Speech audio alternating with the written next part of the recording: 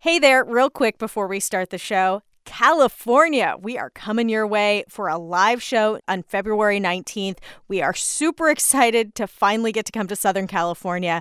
We will be in Thousand Oaks with KCLU talking about the 2020 race and more. To get your tickets, head over to nprpresents.org. Okay, here's the show. Hi, this is Matt from Ann Arbor, Michigan. I'm sitting in front of my laptop about to make the last payment of my student loan debt, which I've been carrying on my shoulders for the last 15 years. And that ends now. I'll click Submit. It says that it may take 2 to 3 days for the payment to post to my account. And by that time, this podcast will have already been recorded at the time of 2:38 p.m. on Wednesday, February 12th. Things may have changed by the time you listen to it, but I will still, and for the rest of my life, be free of student loan debt. Congratulations to Matt. That's a big deal. And I share in Matt's congratulations because I, too, recently paid off my college debt just last week. No small thing. Congratulations as well, sir. Thank you very much. I'll take it.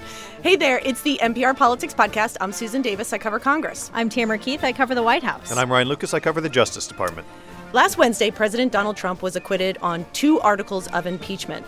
And 48 hours later, he began what I think is fair to call a campaign of retribution against people he has perceived as his enemies along the way. It was a purge. It was a purge. That's a good way to put it. I mean, I think it started most personally with his attacks against Utah Senator Mitt Romney, which I don't think he's going to relent on anytime soon. No. The one Republican senator who voted to convict him in the Senate impeachment trial. Well, and at this campaign rally I attended on Monday, he mentions Romney's name and the room goes wild. So expect those attacks to continue. But also, the White House forced out of the National Security Council Lieutenant Colonel Alexander Vindman. He was a key impeachment witness. They also pushed out his twin brother. Also, the ambassador to the European Union, Gordon Sondland, was recalled. And now President Trump is suggesting that the military should discipline Vindman, or at least saying, you know, the military should look into him. And Vindman, worth reminding, he's a Purple Heart recipient. And while he was a key impeachment witness, at no part in the process is he being accused of anything wrong. If anything, he reported his concerns up the chain of command. He followed all rules and procedures. So being pushed out of the job certainly does look like it was retribution, especially because the president has been so critical of him in this process. Very vocally critical of him, including earlier this week in the Oval Office. When you say that the military can deal with Vindman any way that they want, yeah, well, it's up to them. He is over with the military. Do you think he needs to face disciplinary? That's going to be up to the military. We'll have to see. But if you look at what happened, I mean, they're going to certainly, I would imagine, take a look at that. But no, I think what he did was just reported a false call. And let's remember, Vindman testified under subpoena before the House impeachment inquiry.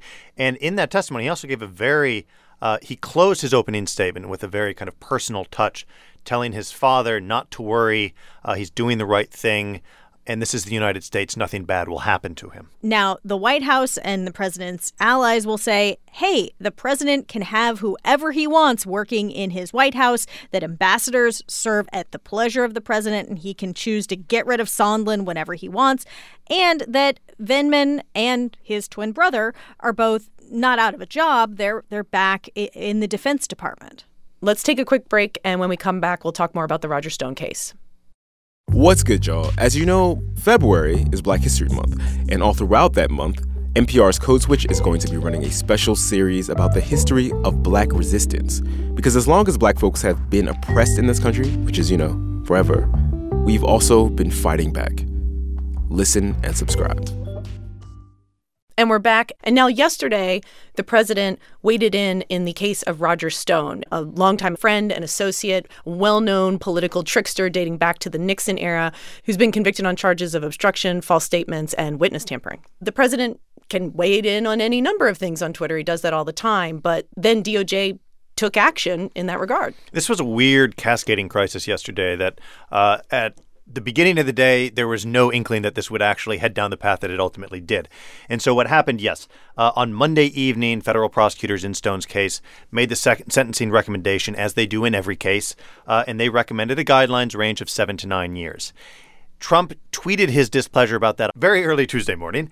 And then around midday, it emerged out of the Justice Department that a senior Justice Department official told reporters that the Justice Department thought that this was an excessive recommendation, that this was different from what they had been briefed on originally, and that they would clarify its position. And so later in the day, they filed a different sentencing recommendation. And in this new filing, they basically said, look, Stone did some bad things. He should spend some time in prison. We're not going to suggest how much time that should be, but it should be far less than the 7 to 9 year recommendation that was in the original filing. But this prompted prosecutors directly involved in the case, this cascading series of resignations. It did. That's right. The 4 prosecutors on Stone's case, the ones who prosecuted the case at trial, all submitted papers to the court to withdraw from the case. One of them went so far as actually resigning from the Justice Department entirely. And I think what that does is underline how unusual it is for the Justice Department to overrule the prosecutors in a case when it comes to a sentencing recommendation. I spoke to several former prosecutors yesterday who all said this is essentially unheard of. It is highly, highly unusual for what's known as Main Justice, the Justice Department headquarters here in Washington, D.C., to weigh in on a case like this. Basically, prosecutors, the line prosecutors on a case are the ones who know the case best. They're the ones who make the recommendation on what sentencing should be. There's no reason for Justice Department higher-ups to say, you know what, actually we think in this case that I have not handled, this is what the recommendation should be. That's why this is so unusual. And what this has done is really emphasized yet again questions that Democrats and former Justice Department officials have about the independence of this Justice Department in the Trump administration. And to put a finer point on it, President Trump then tweeted again, quote, "Congratulations to Attorney General Bill Barr for taking charge of a case that was totally out of control and perhaps should not have even been brought. Evidence now clearly shows that the Mueller scam was improperly brought and tainted. Even Bob Mueller lied to Congress!" Exclamation point. I have no idea what he was talking about there with the Mueller part, but more to the point, like the president of the United States clearly has no concern about the perception of political interference. The president has not been shy about the fact that he believes that the Justice Department should more aggressively work on the issues that he personally thinks are important. There's no sort of semblance of distance between the president and the DOJ. If anything, he seems to have wanted to pull the institution closer under his control. One other element here, Ryan, that I think is sort of interesting is that both the Justice Department and the White House and even the president himself have been very clear that the president didn't talk to the attorney general about this. He tweeted about it. He broadcast his desires, but they up and down are claiming that there was no conversation. However, White House spokesman Hogan Gidley told us today out on the driveway of the White House that if there had been a conversation, that wouldn't have been a problem either. While he has the right to have a conversation with the Attorney General, he did not. Let's not forget, it was Barack Obama who made his views very clearly known about the Eric Gardner case. It was George H.W. Bush who talked about the acquittal in the Rodney King case. So this is not an unprecedented situation. The fact is, though, in this one, the president didn't have a conversation with the Attorney General at all, but he has the right to do it. Though the precedent they're citing, there's a very big difference. And the difference is that President Trump and Roger Stone have a relationship.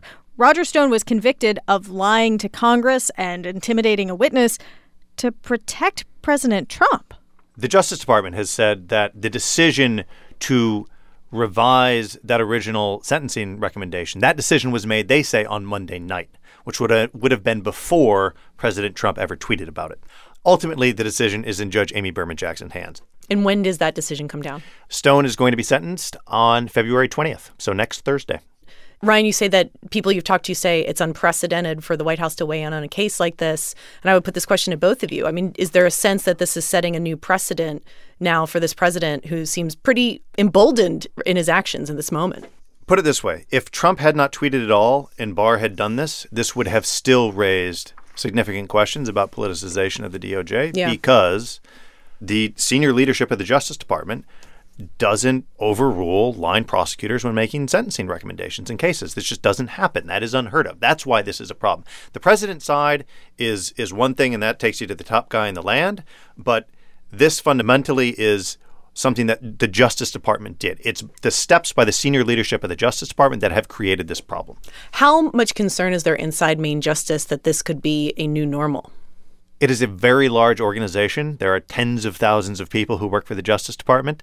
Certainly the question of the political independence of the Justice Department from the politics of this country is a long-standing concern. Always has been, always will be, because of how important the rule of law is in this country. And these are people who have, by and large, dedicated their careers to preserving the rule of law and pursuing justice. But, Tam, the president right now just seems so emboldened. If you just look at this rapid series of actions, it doesn't seem like he's going to slow down anytime soon. I mean, my question would be, when has he ever slowed down? That's true. I mean, yes, there was there's clearly been a shift. 24-day period where he didn't go out to the South Lawn and just hold court during the Senate trial. And he was, clearly being more cautious. And that is over, and he is going after his enemies. And his White House says that he's going to go after his enemies or that they should face consequences.